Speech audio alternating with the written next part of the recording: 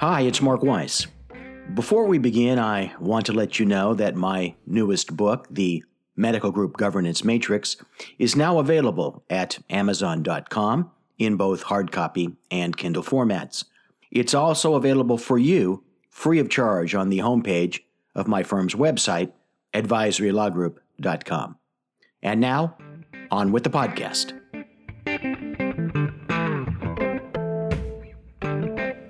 Oscar Wilde said that he was a man of simple tastes. Only the best will do. Sally doesn't value flying first class, but buys $450 jeans. Bob wears $50 Levi's and always flies first class. He'd buy his own jet if he could afford it. We all place a different value on what we receive, and we're willing to pay a comparable price. It has nothing to do with the cost to the producer or provider.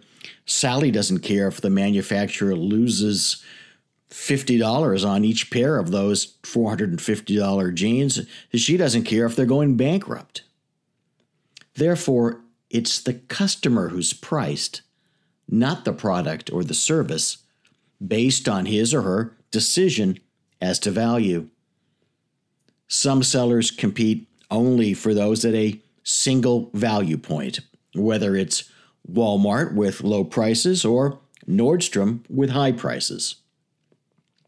Others, like a football team, segment their offerings at various price points, from regular seats to club levels, from season tickets to million-dollar skyboxes, to meet the value attached to them by their customers.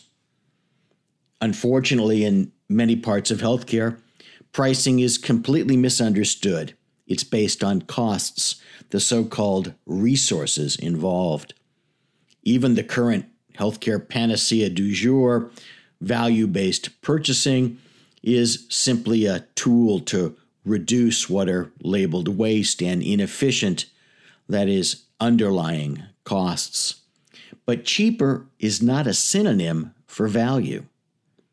What's your pricing strategy? What service or product can be provided to those who place a high value on it and are willing to pay a commensurately high price? If you think that this is impossible, that your prices are dictated by payers and that everybody does business such and such a way, then you're not thinking deep or wide enough, or perhaps you're not thinking at all.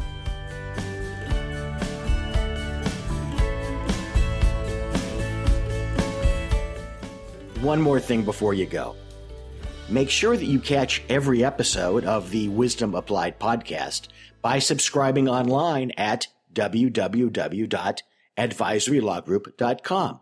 While you're there, don't forget to check out our other complimentary educational materials. They're all free, and they're there for your benefit, so take advantage of it.